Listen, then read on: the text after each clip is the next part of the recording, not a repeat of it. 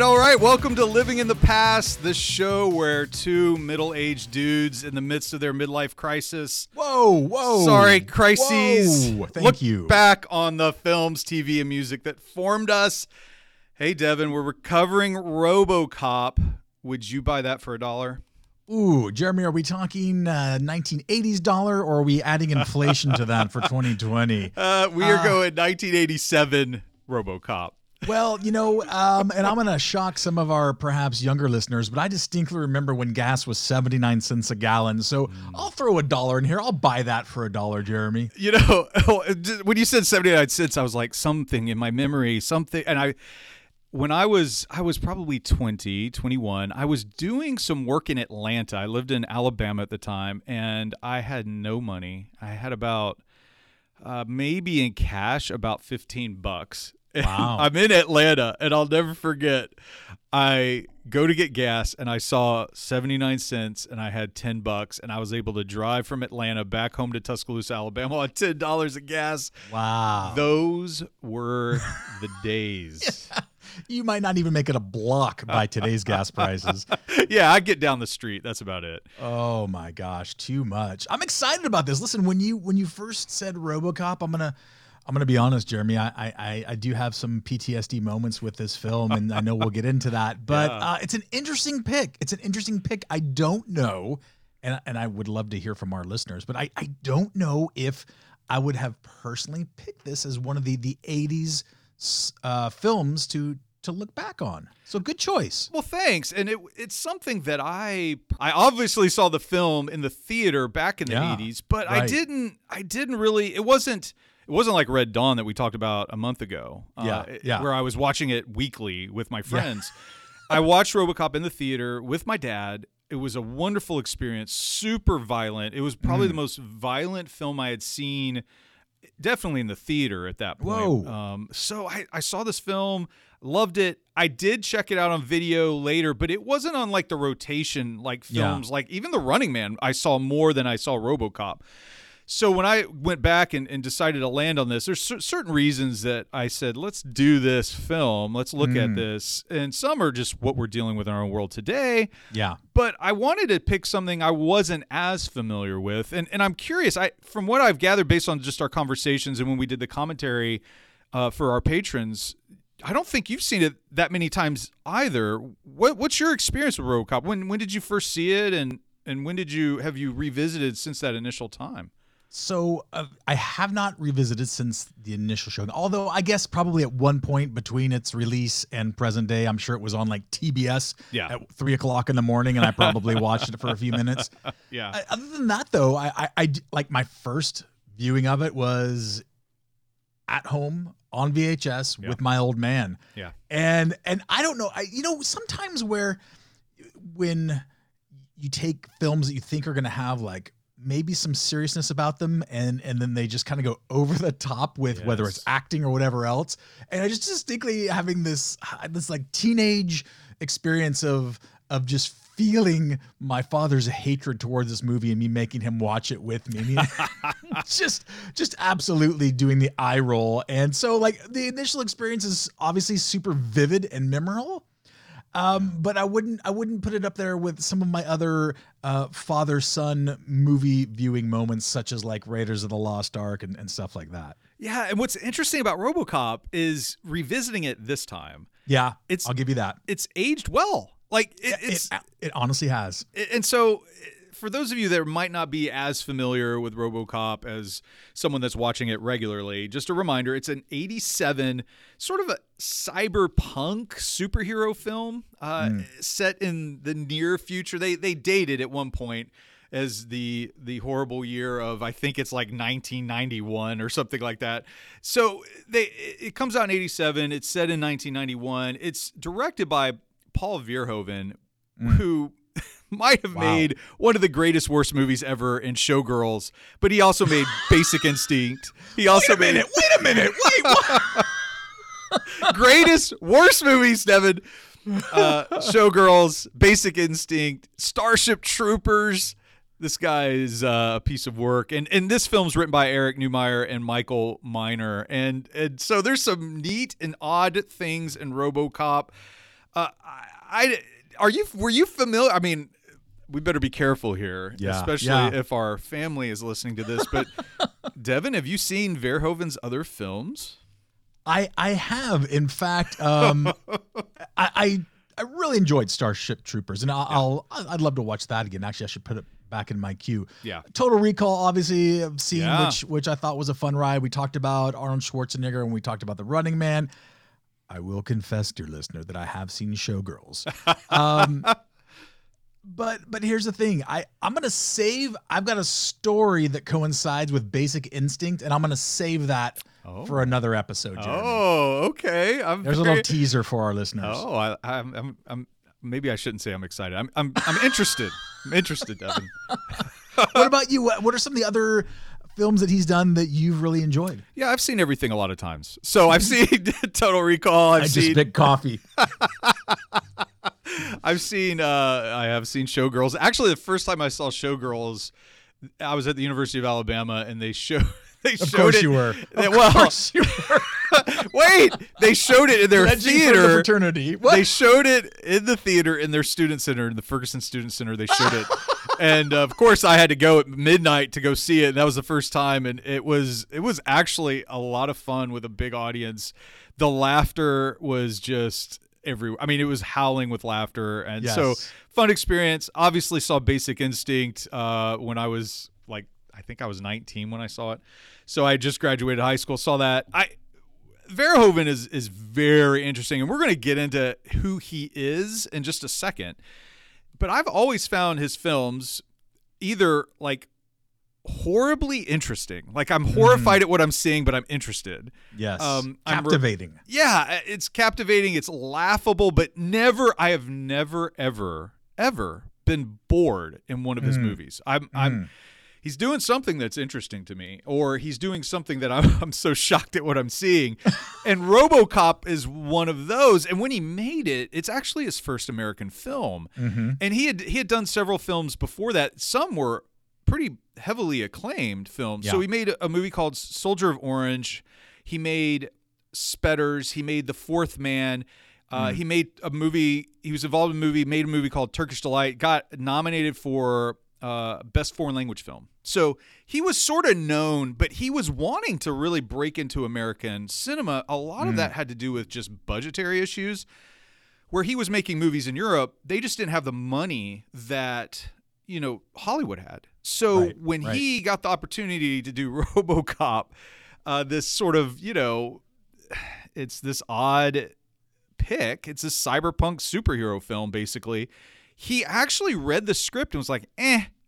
And then, of course, his better half, his wife, read it and said, you might want to read this again because there's a little bit more going on than you thought initially. And so I love this. And so he went and he read it again. He was like, oh, there are layers here and layers that I can actually play with and improve upon and screw around with. And he was in. It was his doorway into Hollywood. It was his doorway into a film that on first look he didn't think was interesting, but on a second look, because of his wife, he was like, oh yeah, there's a lot going on here. And speaking of what's going on there's so many themes in RoboCop. You got, goodness, obviously just him being Murphy, the main character, being cybernetic. You have these ideas of transhumanism. Obviously, media influences all over the film. Gentrification, corruption. I mean, you name it. There are themes in there for you today. So not when we were kids or teenagers, but for you today, is there a theme that sort of moves to the forefront? Because I think as time passes, themes change a little bit of what we're interested in. For you right now, what theme kind of moves the needle for you? Well, listen, I want to get into that in just a second, but I have to go back just a little bit first, Jeremy, because I'm fascinated. I didn't know the backstory about Verhoeven's wife and saying oh no, you need to do this. And believe me, which married man listening to this right now has not had that happen? But where was she when like Showgirls was being read and getting ready to be produced and greenlit and all that stuff? Maybe the divorce had already happened at that point. I don't know.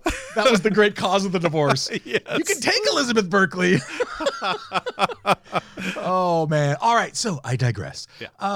Yeah. So I obviously see this film much, much differently as a middle-aged dude.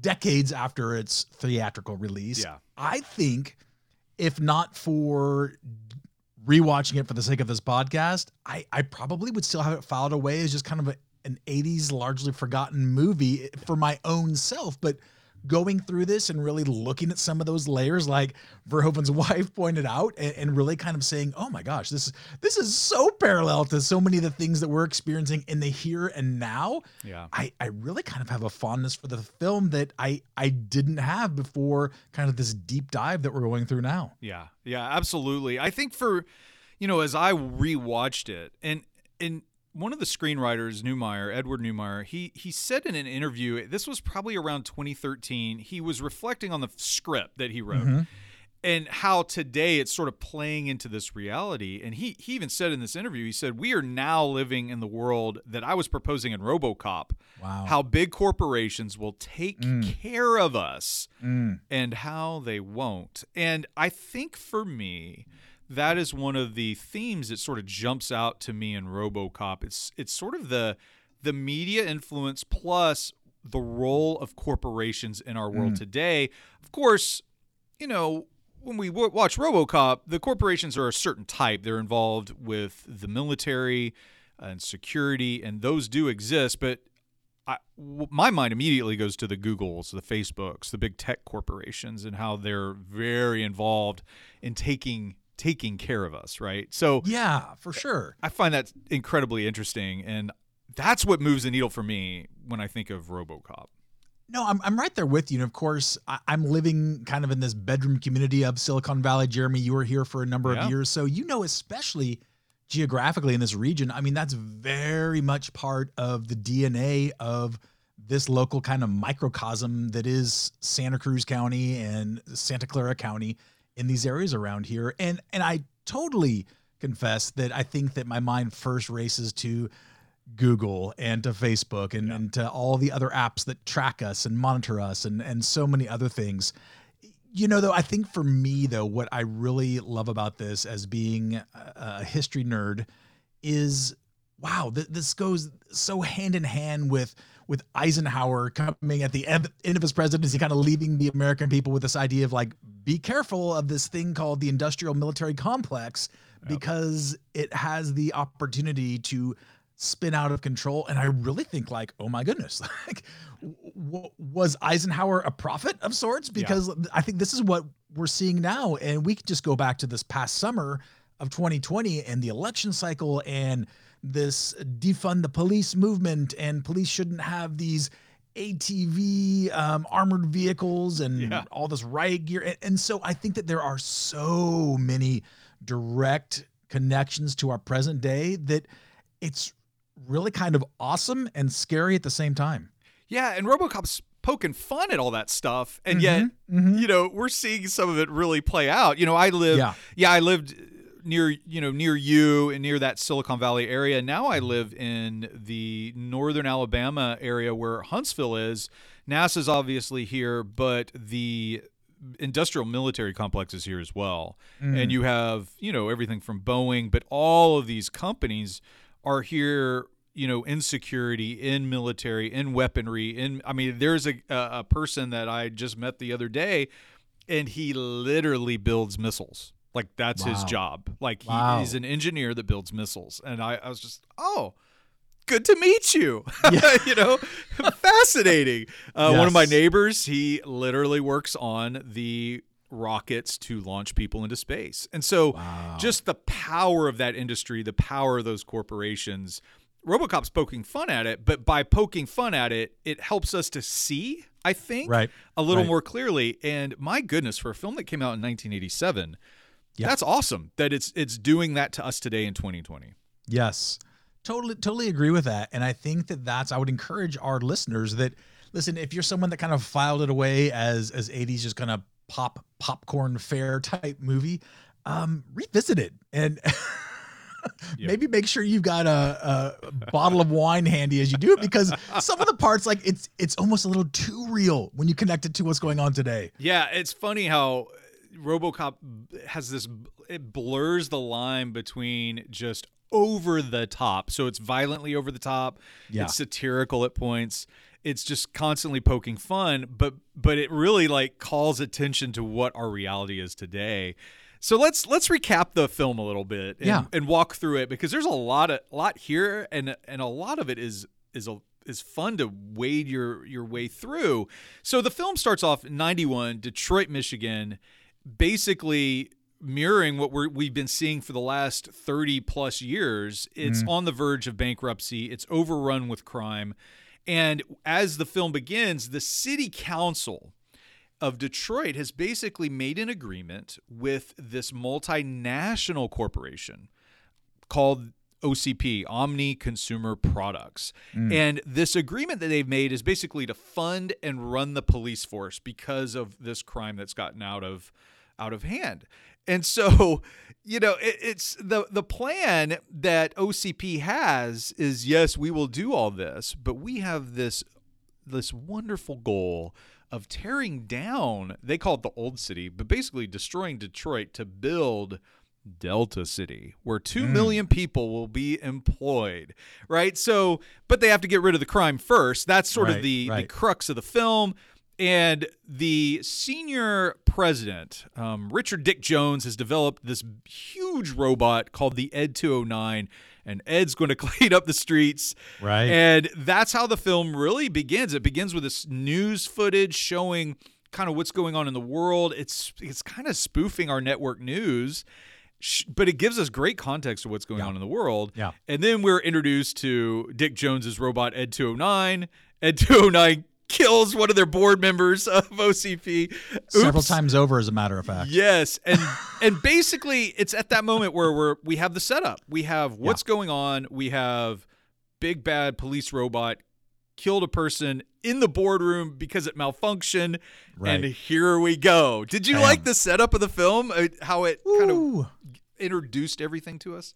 I mean, okay, so I'm going to try to kind of break this into two separate parts. Like, yes, as a movie buff, as someone who enjoys the entertainment value of films, it was great. It plays in line with so many other films of the 80s that kind of start like this, right? Yeah.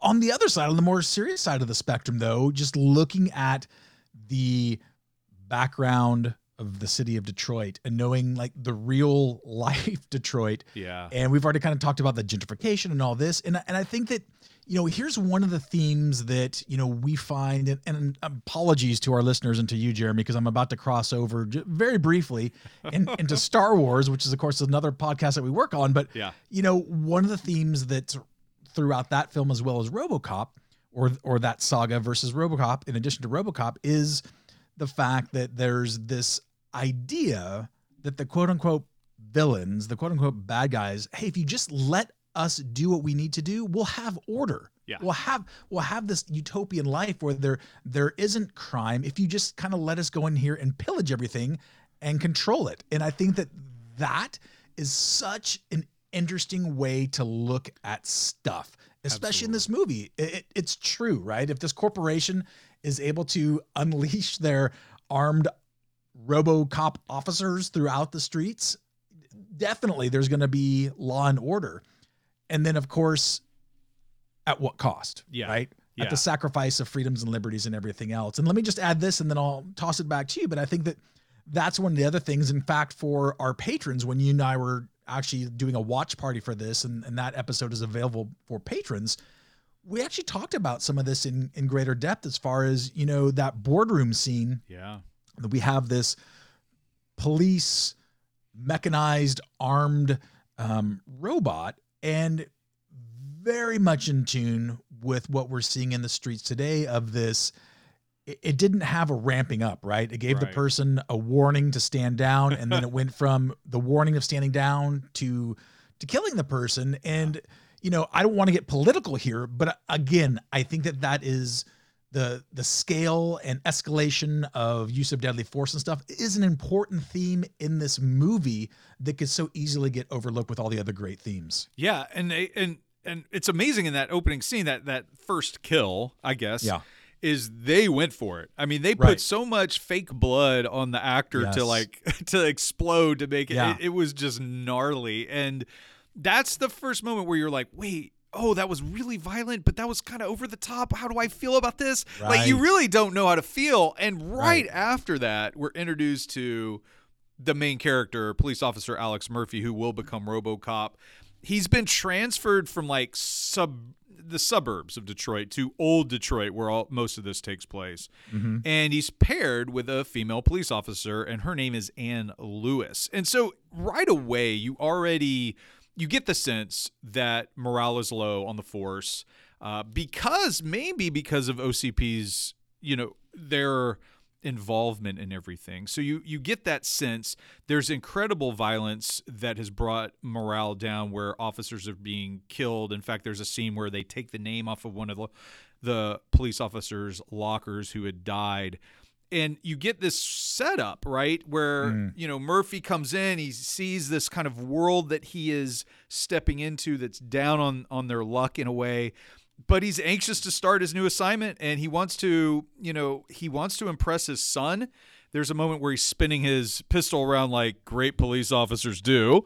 And, Right, yes. and it's because his son watches a TV show where the main actor spins the gun around. And there's that little moment, that seed planted.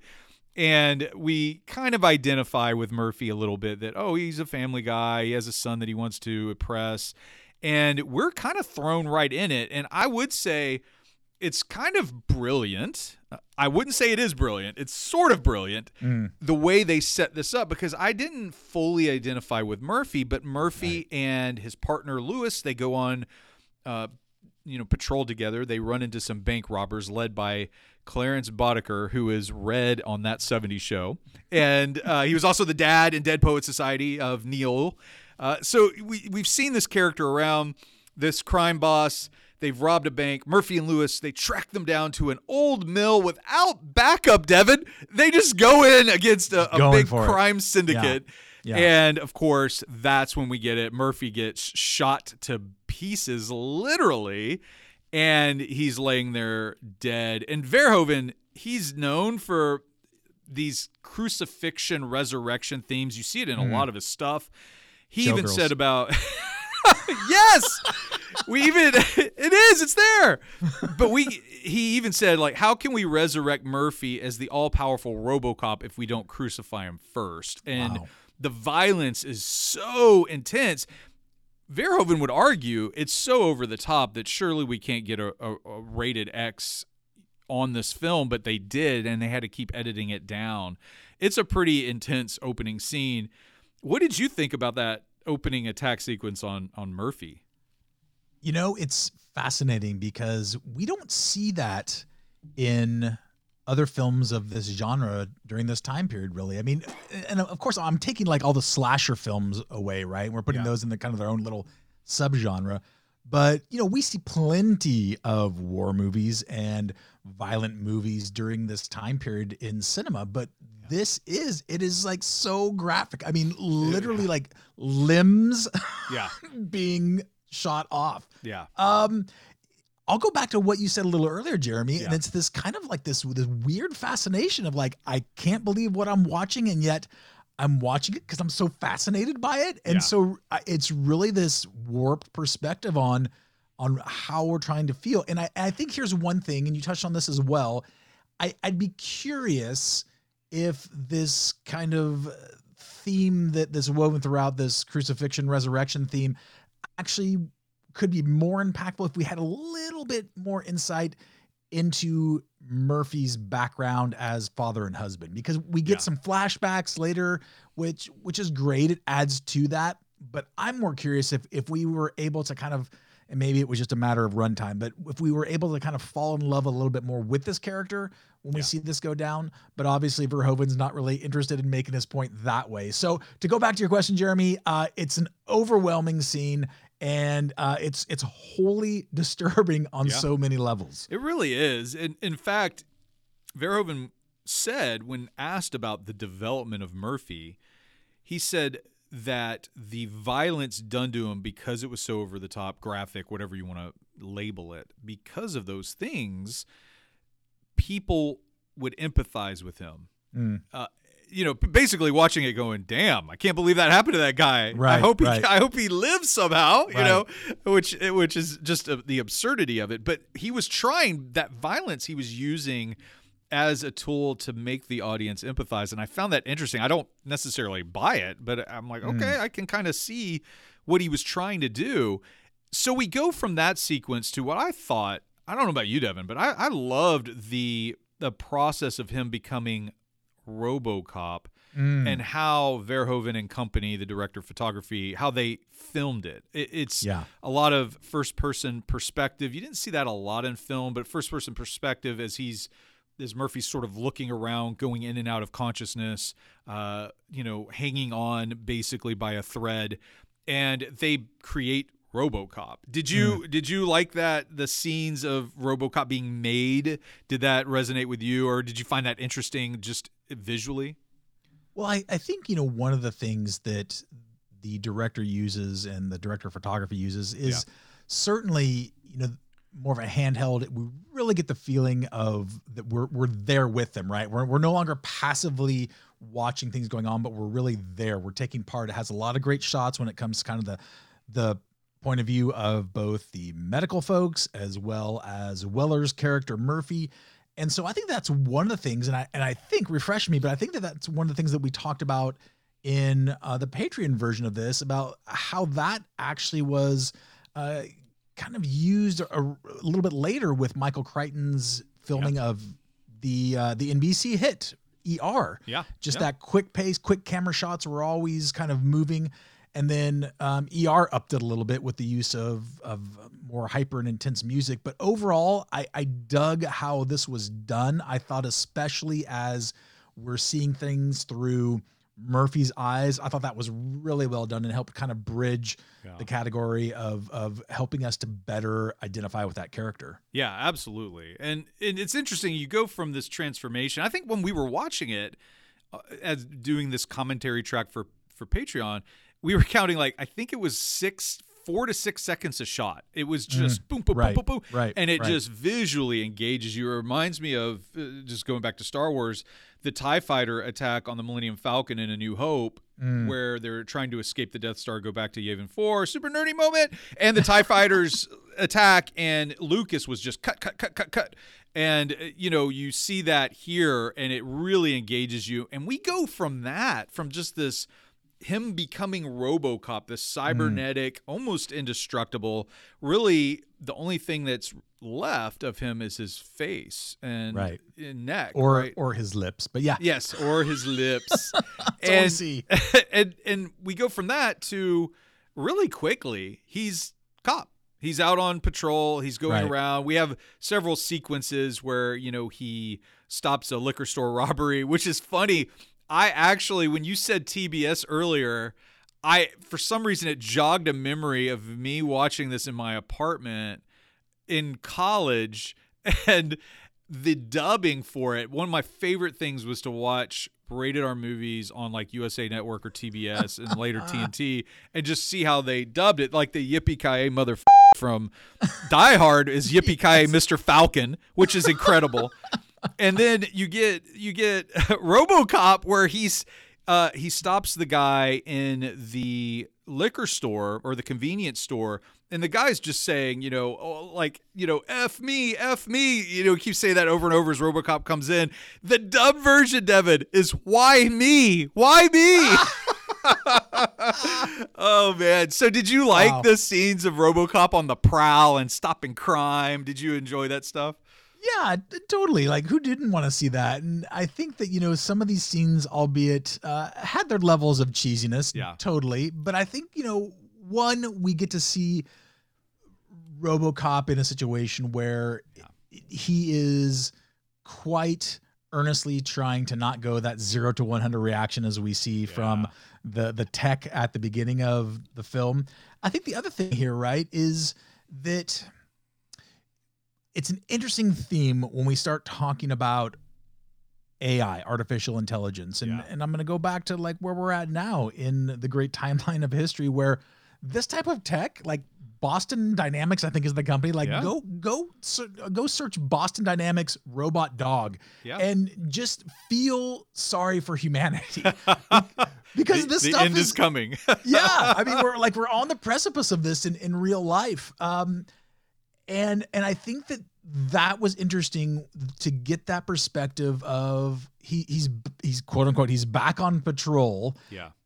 But he's supersized, if you will. Right. Yeah. And he's got this ability to be in these situations where he probably would face a little differently if it were Murphy fusion with the RoboCop part of him. Yeah, absolutely. And it's interesting. At this point in the movie, we start to see a tension between two characters. And earlier we talked about Dick Jones, who was the senior president. He wasn't the overall head of OCP, but he's the senior president.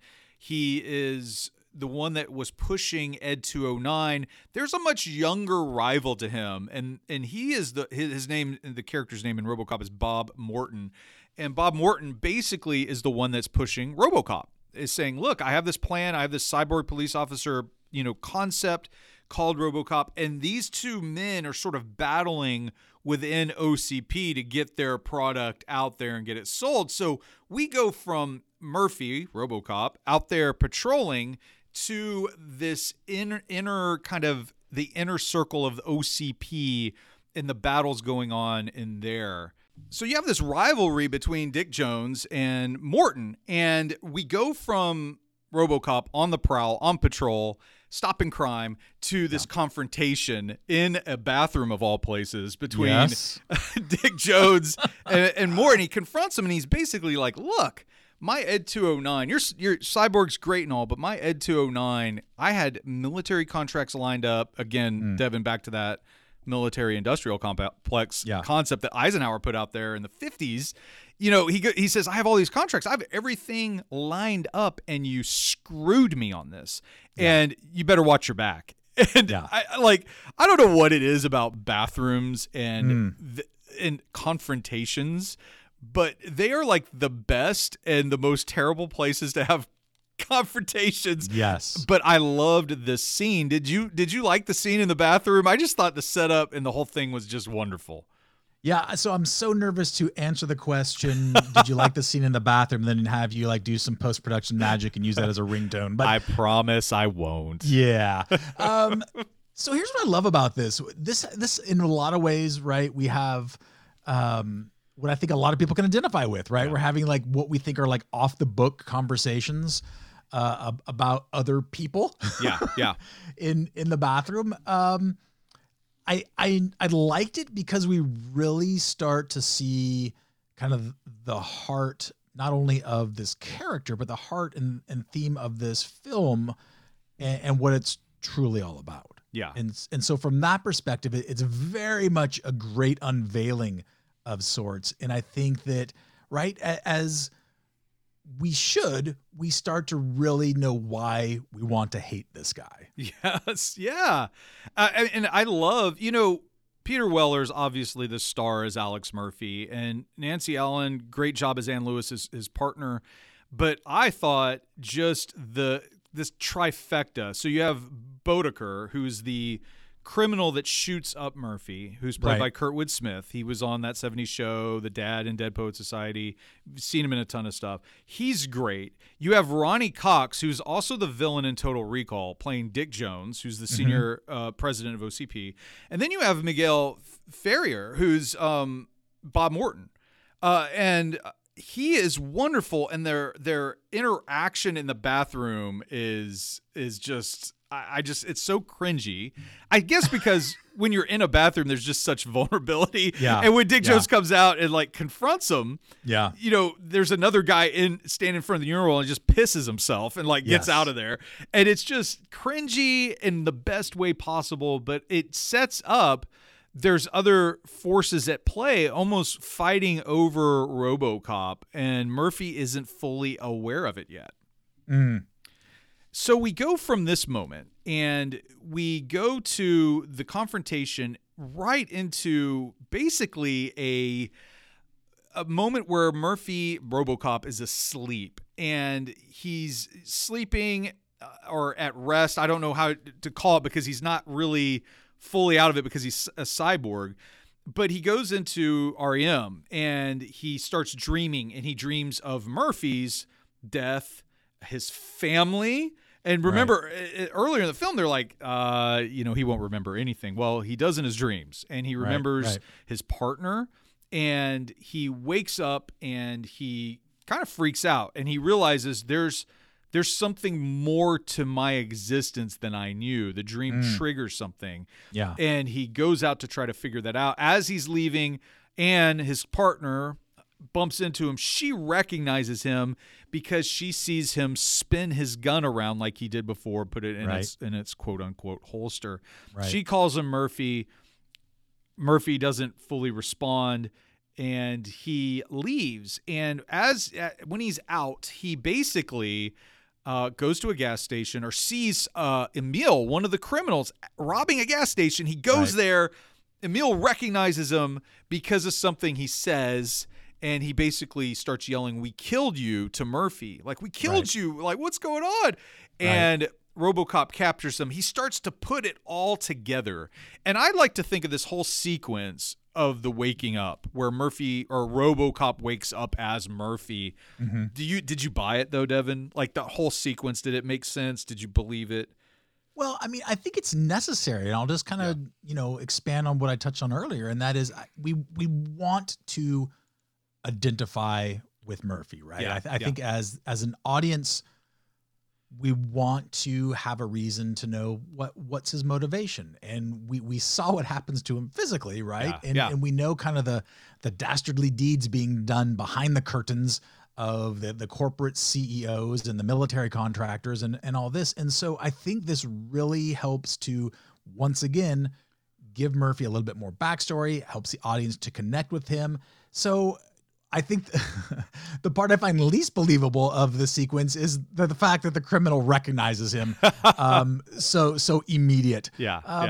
But that, if I can just kind of like overlook that, I think that this is actually a really important scene for the sake of humanizing Murphy for the audience. Yeah, absolutely. And it takes on more tragic tones because after he starts to piece things together, he goes and revisits his home that is up for sale.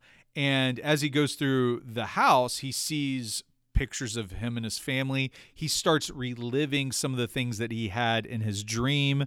And so the waking up continues a little more fully for Murphy. While that's happening, Bob Morton, the guy that created RoboCop, that's sort of at war with Dick Jones, he's hanging out with prostitutes, having a good time, snorting cocaine, very 80s moment.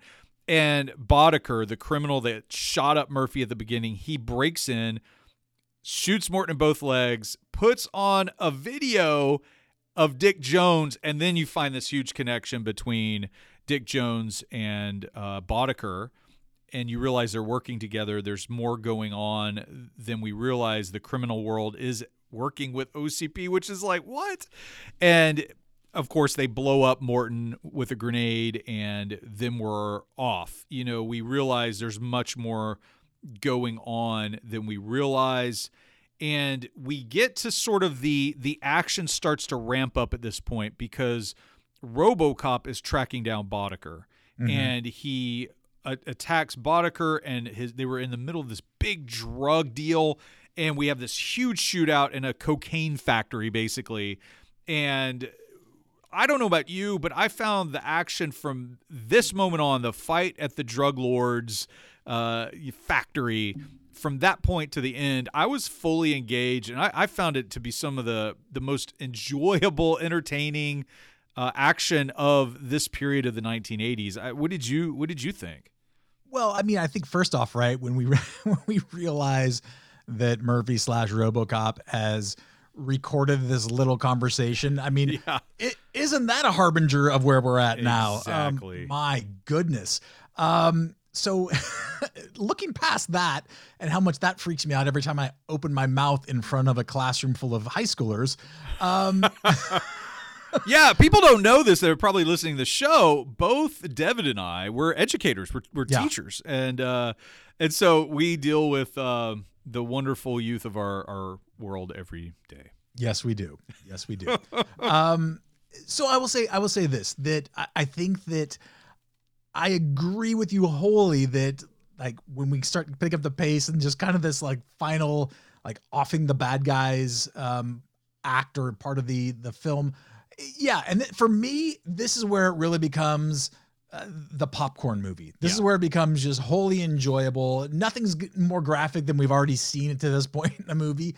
And then it just comes down to almost this stalker or slasher film where we just have this one entity ultimately working his way up to the final baddie of the film. Yeah. And I think that there are parts of it that like are completely unbelievable. I don't know. What were those things that they had? They were like, they kind of look like 50 caliber sniper rifles with some like graphics, like a TV camera thing on top of it. Yeah. So anyway, shooting from the hip and just like every bolt explodes in this mass. So anyway, besides the laugh factor of that, this is where I really enjoy kind of what I'll label as like the most fun part of the ride for me personally. Yeah, and I think you really hit the nail on the head. Just this kind of leveling up of the bad guys. He's going up the stairs, right? It's a very video game concept, right? Where I've beat this bad guy, now I'm graduated to fight the next boss, Right. And he does that. He takes out the guys at the drug factory. He grabs Boddicker, starts throwing him around. Boddicker reveals the name Dick Jones, who's the OCP guy. So what does RoboCop do? RoboCop goes to OCP, has a confrontation with Jones, says, you need to be arrested. Jones says, well, arrest me. Then we find out a big reveal that Murphy can't arrest him. There is programming in Murphy RoboCop where he cannot arrest someone that basically a senior official that works at OCP. And it's at that point where RoboCop's sort of malfunctioning that Ed 209 comes in to kill RoboCop. Fight ensues. Murphy gets away. But Devin, I don't know about you, but I found it pretty emotional. Probably the most emotional moment is RoboCop Murphy, he gets out of the OCP building, and who's there to meet him? His brothers and sisters on the police force. And what do? Most all, with some exceptions, they open fire on him. And, RoboCop is just trying to survive. He's getting basically blown away. And Lewis finally saves him, and they drive off. Am I wrong for finding the dramatic tension in that moment?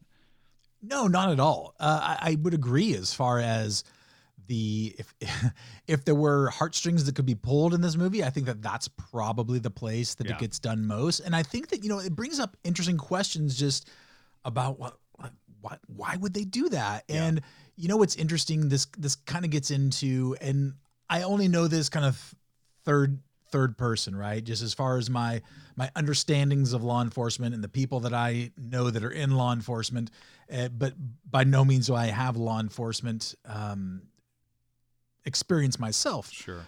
Well, on one end of the handcuffs I have, but anyway, that's another story for our patrons. But I will say this, that I think one of the things that's interesting about this is law enforcement, very much like military, and I'm assuming to some extent even like firefighters, other first responders, but there is this, what's often referred to as like the blue wall. Yeah. And you're either for us or against us. And their perception here is that Murphy, that RoboCop is against them. And it's everything from him replacing them as part of a workforce to the other side of the spectrum where it's just, we aren't in favor of this type of technology. And so, and it also, of course, plays into kind of this mental gymnastics of how people can certainly fall prey to situations or circumstances when they only have like one side of the story, which is certainly the case with most of the officers that are involved in this scene. Yeah, absolutely. And, it's interesting how the film starts to shift. It goes from this pretty horrible betrayal where, thankfully Murphy's partner rescues him. And we also get this reveal it's more of a further context between Dick Jones and Boddicker of what's going on. That, yes, they are building this new Detroit, but they're going to control. OCP is not only going to control the police force, they're going to control the crime. Right. And they've made a deal with Boddicker that he can control all the prostitution, the gambling, the drugs, everything, if he just plays ball. And so Jones says, hey, we still have this deal. Boddicker, here are these military-grade rifles that you were talking about earlier, Devin. Right. Get your team together, Boddicker, and go kill RoboCop. And then we have this big fight at the old abandoned steel mill. And this Yes. whole section of the film was filmed in Pittsburgh, where surprisingly the film, yes, it's set in Detroit, but they filmed most of it in Dallas, which is interesting. I think the modern skyline was, from what Verhoeven said, was more appealing to him than what Detroit was offering. So you have this actual, abandoned steel mill in Pittsburgh, and they filmed this huge battle sequence.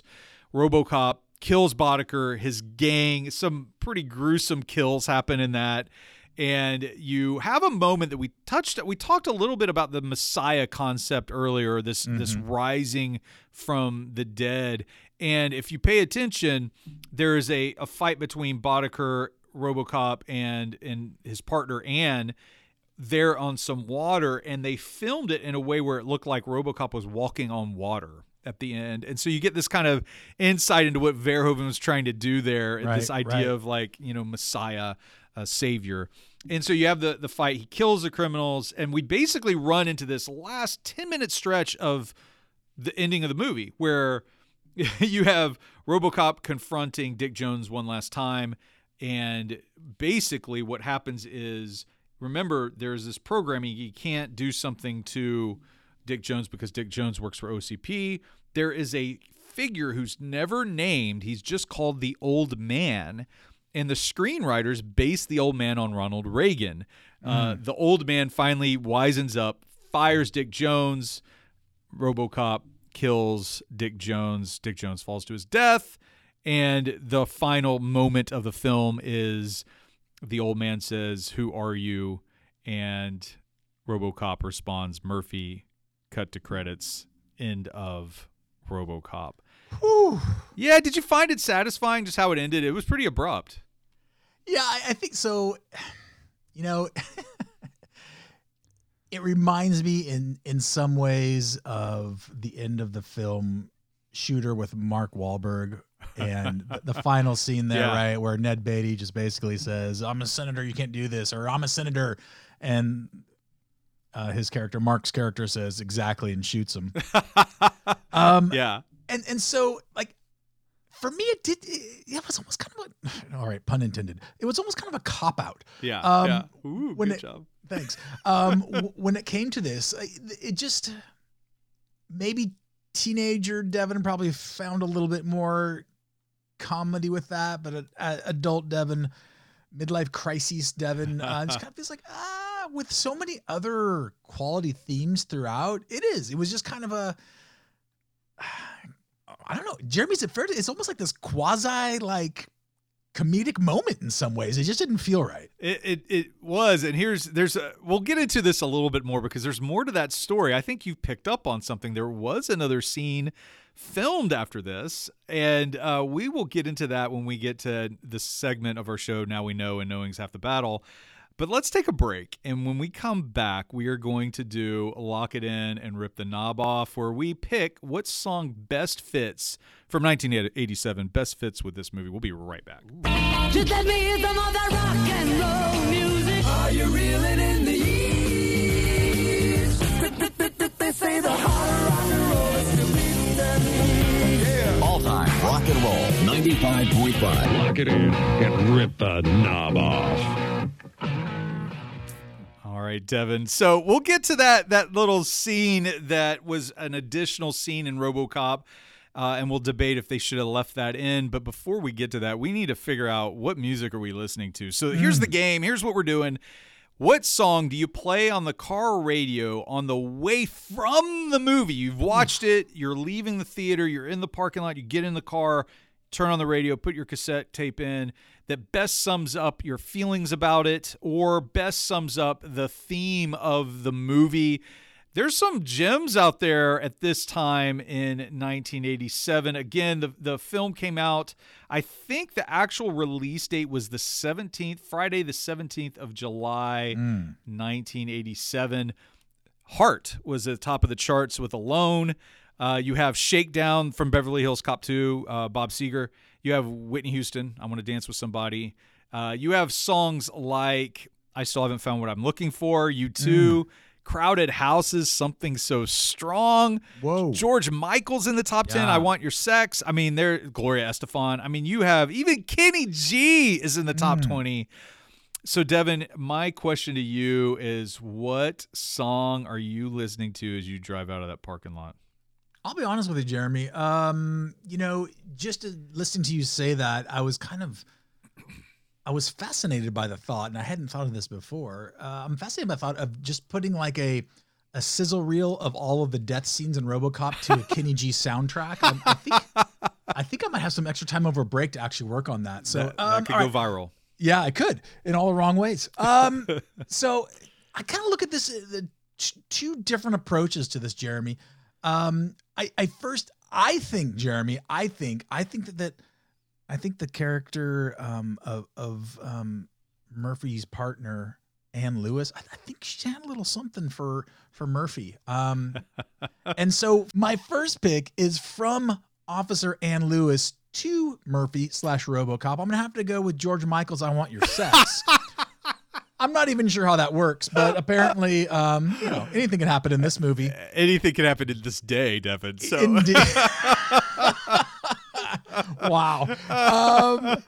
And then, but here's my actual pick. And I honestly, there were a couple here that I could. Oh, they're so good. But I'm gonna step out of my comfort zone a little bit, and I'm gonna go from the perspective of RoboCop, and I'm gonna go with LL Cool J. I'm Bad. Oh, I love it, man. Yeah. You can't go wrong with LL. You And can't. you know what? I am going to just up the ante. I'm going to bring it. My pick will blow people's hair back if they have any. And so here it is. And I didn't make this pick lightly. I prayed over this. I fasted. Whoa. I really considered. I think this is the best option. So we have this dream sequence. It's very important. It wakes up, Murphy, basically. Right, and as I was scanning through all these classic songs from 1987, I found one that was number 24 at the charts. I read the lyrics. I revisited the song on YouTube, watched the music video, and I think this is it. I'm getting into my car. I'm leaving RoboCop. Yeah. Get in my car, put in my cassette tape, of which I did not own in 1987. I want to make that clear. Never owned it. And the song is Debbie Gibson's "Only in My Dreams." Wow. Yeah, I mean, listen to some of the lyrics. It's brilliant stuff. So, everyone will remember this, I would hope. No, I can't remember when. No, only in my dreams. As real as it may seem, it was only in my dreams. I couldn't see how much I missed you. Now I do. Couldn't see how much it meant. Now I see my world come tumbling down. As I was reading the lyrics, I was just, Debbie Gibson was tapping into the RoboCop zeitgeist, man. She knew it. She felt RoboCop and wrote this song.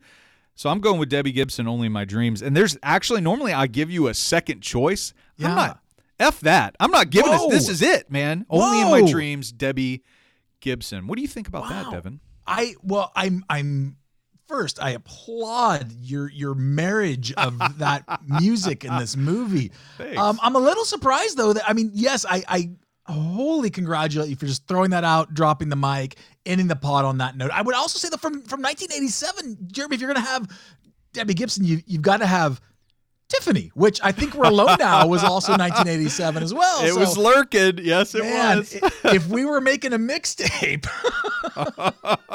That's a 1-2 punch right there. 1-2 punch. So aside from, the music of the time. There are Yeah. some really interesting things about RoboCop that I want to talk about. And we call this little teeny tiny segment "Now We Know," and knowing is half the battle. Now we know. And knowing is half the battle. So, there's some really interesting things, Devin. And so we were talking as we were summarizing the movie and working our way through it.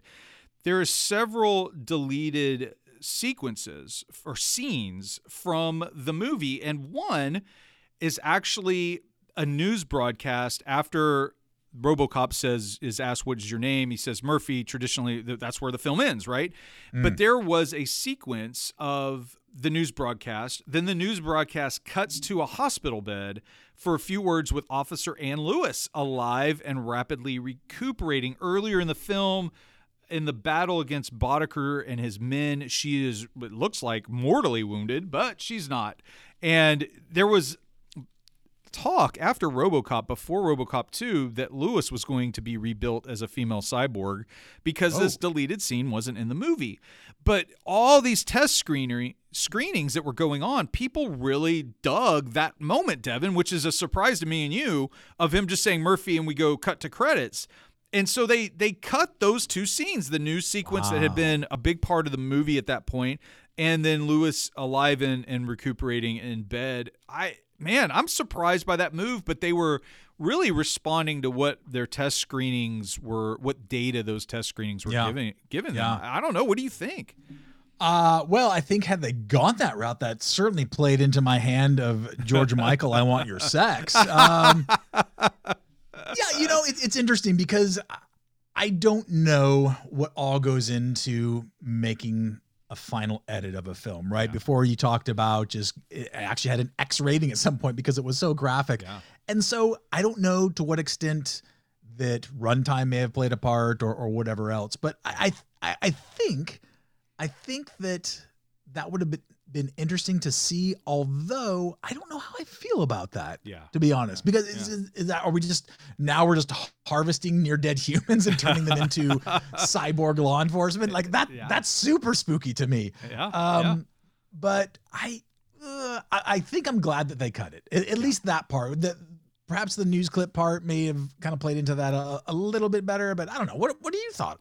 Well, I'm okay with how it ended. I'm not. Yeah. I did find it, like you, a little like not shocking, but whoa, okay, we're done. All right, let's set out. Right. I remember like my wife and our wedding night. I remember thinking that in the theater when I was watching it with my dad. I was like, "Wow, it's over." Okay. Yeah. And I think today, if that happened, people would not leave their seats. They would wait for a mid-credits scene or an end-credits scene. So I find that very interesting. The other thing I find so interesting, and if this deleted scene was included, talk about prophetic, especially as it relates to the Me Too movement.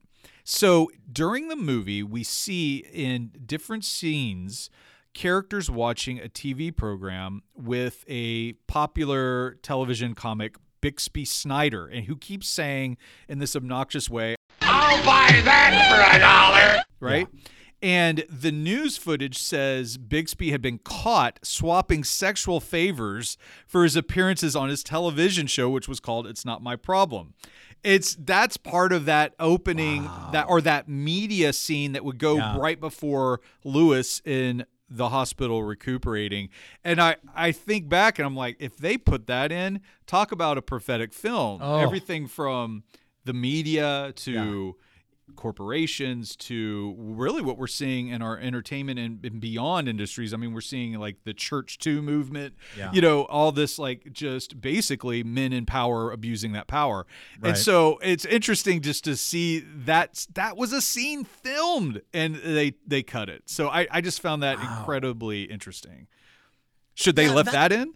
Oh, what's interesting about that is it would have hit so differently in 1987. Yeah, totally would have.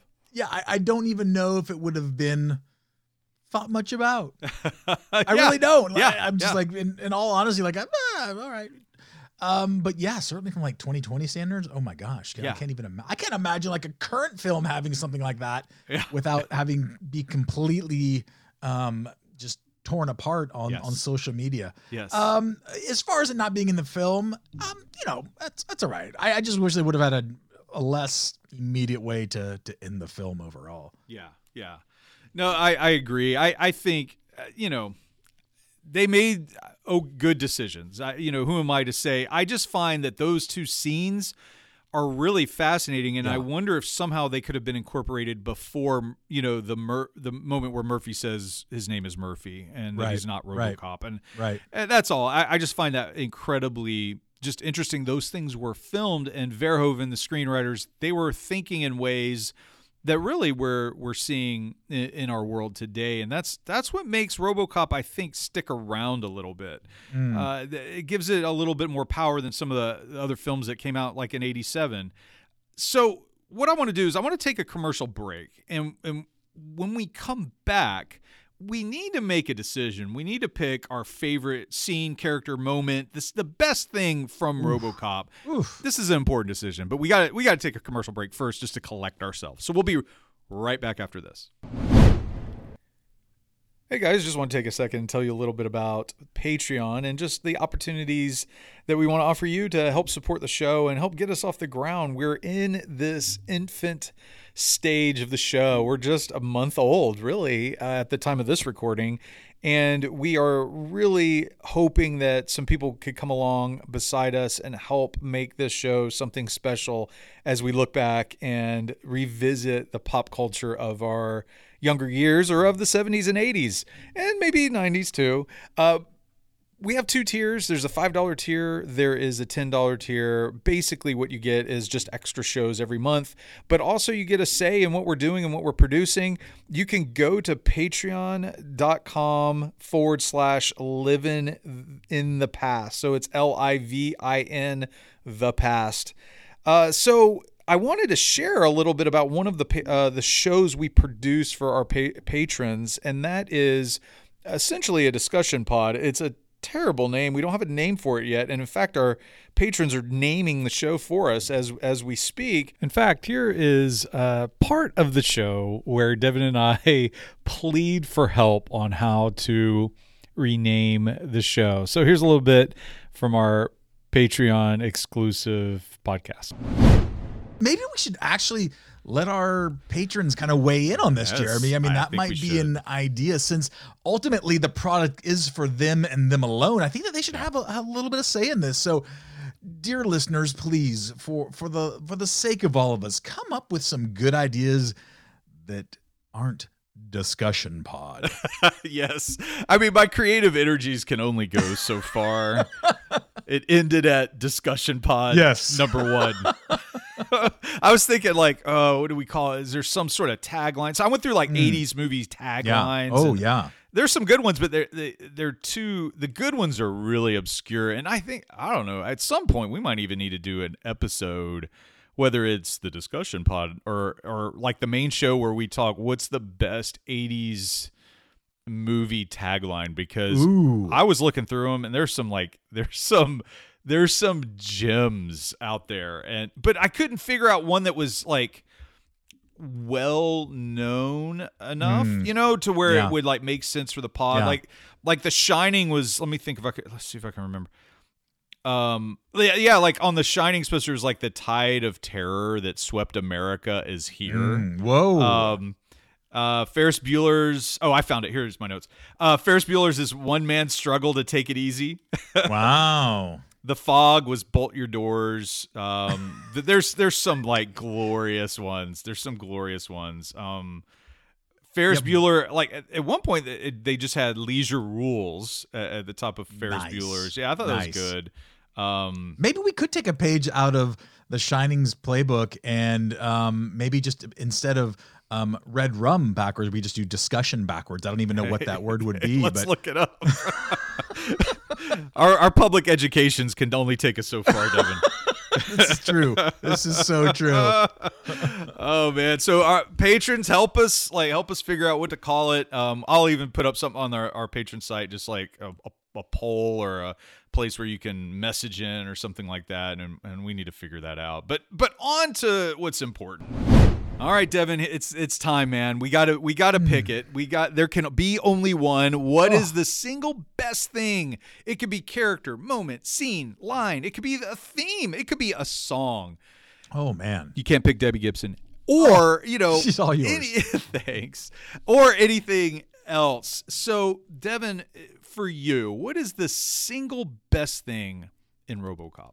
Okay, I'm going to give you single best thing teenage Devin and single best thing modern day Devin. And if you don't like that, too damn bad. Okay. All right. So teenage Devin. I think that this film did something. In addition to everything else we've talked about, it kind of had its little riffing on other pop culture. And of course, like Clint Eastwood movies. And Clint Eastwood in that time, of course, Dirty Harry, Go Ahead, Make My Day. And he has, like, when Murphy says, your move, creep. That's the proverbial Dirty Harry tip of the cap, right? Yes, I think teenage Devin would appreciate that.